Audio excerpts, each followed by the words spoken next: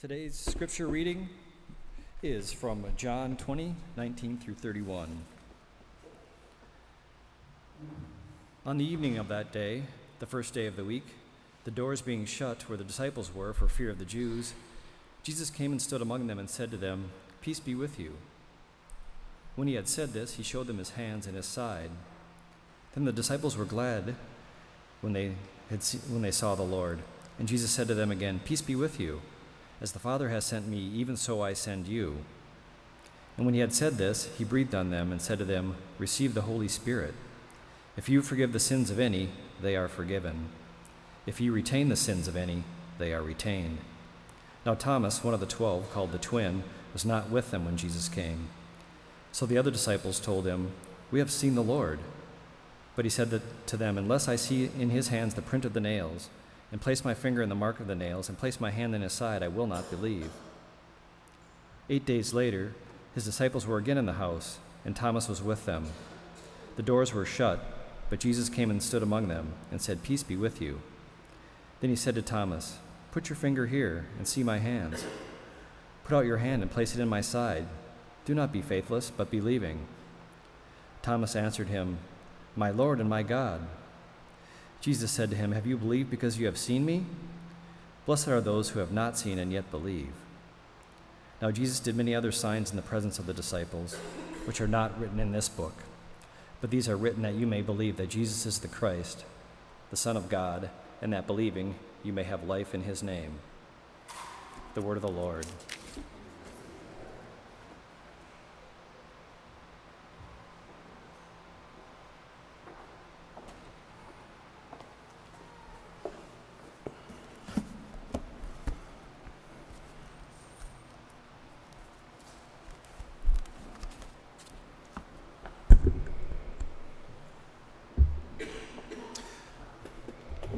So the author of the book of Acts reports the giving of the Holy Spirit in a very dramatic way.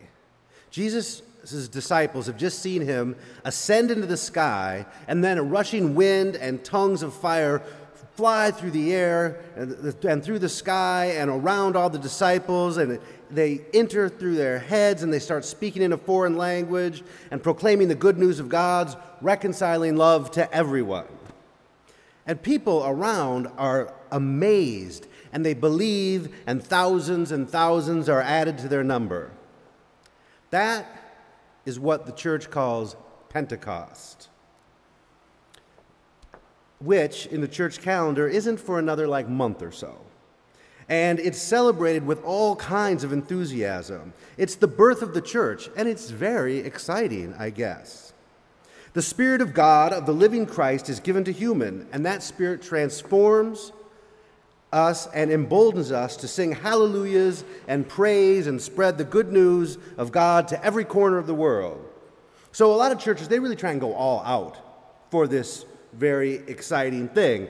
They have these really upbeat kind of services for Pentecost. They hang red banners everywhere all over the church, and they have parades and clowns and dog acts and, okay, well maybe not dog acts, but I'm sure there's some clowns. I would not be surprised. But you get the idea. Big, special, happy, may I even say glorious celebrations of the truly unbelievable second coming of God into the world, which of course is what Pentecost is.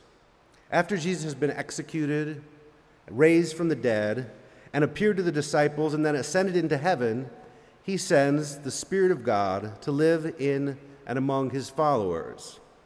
And this second coming of God into the world reveals to Jesus' followers that Jesus the man is also, in fact, Jesus the Christ, God. The presence of the Spirit of Christ living in and among Jesus' followers places within and among them a passion to proclaim the message of love and reconciliation to all the world in the way that Jesus did. This act, which we should celebrate on that day of Pentecost, is nothing less than the birthday of the church. Because it is only when Jesus' followers come out of hiding and begin sharing God's good news with others beyond their own group, only when, through the power of the Holy Spirit, they start living out Jesus' new commandment to love one another as I have loved you, only then do they become the church. The church is given for the world, all of which is worthy of celebration in the most grand way possible, truly. But like at House of Mercy, we've never really managed to, celebrate Pentecost with the expected, fervor, I guess you could say. We've never really even done the red banner thing. And I don't even know where to get those red banners if we did want to do it. I mean, is there a red banner store? Is there a Pentecost place? If you get 5 red banners, do you get 10% off the clowns? I don't know. I haven't been there. We have not done this before. But maybe it's okay that we haven't, had some big, over-the-top, charismatic ballyhoo. Because, we're really not that much of a charismatic church. I mean, look at you. You're all just sitting there. So maybe this comes as a surprise to some people, but maybe a simple acknowledgement of the Pentecost is more our style, a nod, perhaps, of assent. But I don't know, a little emotion at Pentecost might be nice. We have like a month to work up to it. We could practice. I suppose in the spirit of that day, I could try to deliver my ironic and cynical witticisms in a more heartfelt manner. I could try. Maybe we could all use a little bit more of a praising attitude. I could give it a try. Hallelujah to the Lord. Woohoo to Jesus. Holy Spirit Day. Feel free to join me. I don't need to. Super hallelujah, Jesus. I don't know, maybe that's not us. Maybe we're just not a charismatic church. And maybe so you're not a charismatic kind of people. I know some of us at some times have experienced our faith in a more effusive manner, and I know some of us still do, when people aren't looking, sneak into the back pew of a Pentecostal church from time to time to maybe get something that you can't necessarily get at House of Mercy, which of course is all great. You can't always get everything you need in one place. After all, House of Mercy is just a church, not the church. But it does seem to me that a lot of folks who find their way here and stick around are maybe looking for a different way of encountering God. Which again, I don't have to give permission to anyone, but I will say it's okay to not want the ballyhoo. That is sort of where I kind of been in recent years. So what does this mean? Does this mean that you can't have a good Pentecost if you're not a good Pentecostal? Does the church just say, Pentecost isn't really our forte. Let's just stick with focusing on that Good Friday thing. That's more our, place for the big to-dos. Maybe Kierkegaard's birthday or something. Well, thankfully there is an alternative to Luke's version of Pentecost, as described in the 2nd chapter of Acts. And it's right here in the 20th chapter of John that was read tonight. There's 2 Pentecosts, this one we find here tonight and the one in Acts. And the contrast of these 2 Pentecost options really are quite remarkable. Luke's version, like we've been talking about, is big and violent and powerful and miraculous. Luke writes, "When the day of Pentecost had come, they were all together in one place, and suddenly from heaven there came a sound like a rush of violent wind, and it filled the entire house where they were sitting, and divided tongues of fire appeared among them, and a tongue rested on each of them, and all of them were filled with the Holy Spirit and began to speak in other languages as the Spirit made them able." Now, John's Pentecost, what happens is more low-key, you could say.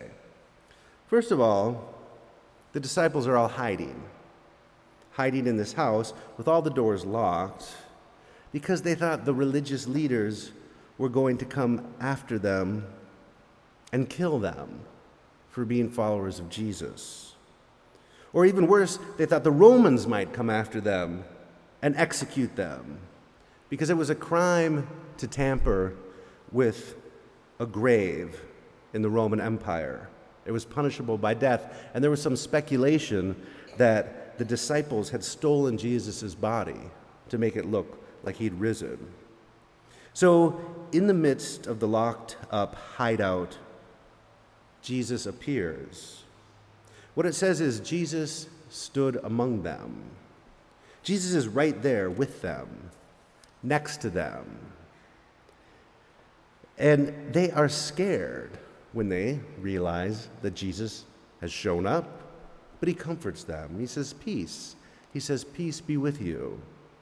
And he shows them his wounds.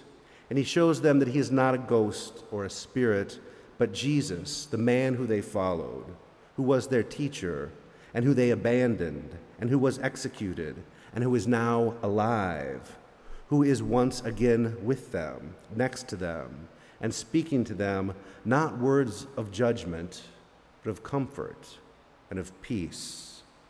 Again, he says, peace be with you.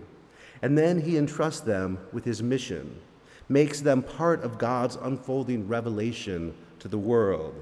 He includes them, saying, as the Father has sent me, so I send you. And we know from Jesus' words earlier in John's Gospel that God sent Jesus not to condemn the world, but to save it, to love it. And in this way, Jesus now sends them. And then, and this is John's Pentecost moment here, he breathes on them and says, receive the Holy Spirit. He breathes on them. This is not violent tongues of fire shooting down from heaven and flying around the room like some kind of tornado of fire. This is breath. Who breathes on you? Think of the people who even could get close enough to breathe on you. How close do you have to be to someone to feel their breath on you? How well do you have to know someone to have them breathe on you and to have it not irritate you or concern you or creep you out or gross you out? Isn't that how people get sick? Isn't that the way germs are transmitted from one person to another? Isn't this the way disease is spread? This breath is an infection. This Pentecost is an infection. And this breath is also very intimate. It's holding someone you love and feeling their breath on your neck. It's so intimate and physical. It's a connection, almost a touch. Breath which comes out of the mouth of one living creature and can reach another living creature invisibly without removing the spatial distance between them. It is in this way that God reveals God's self in John's Gospel.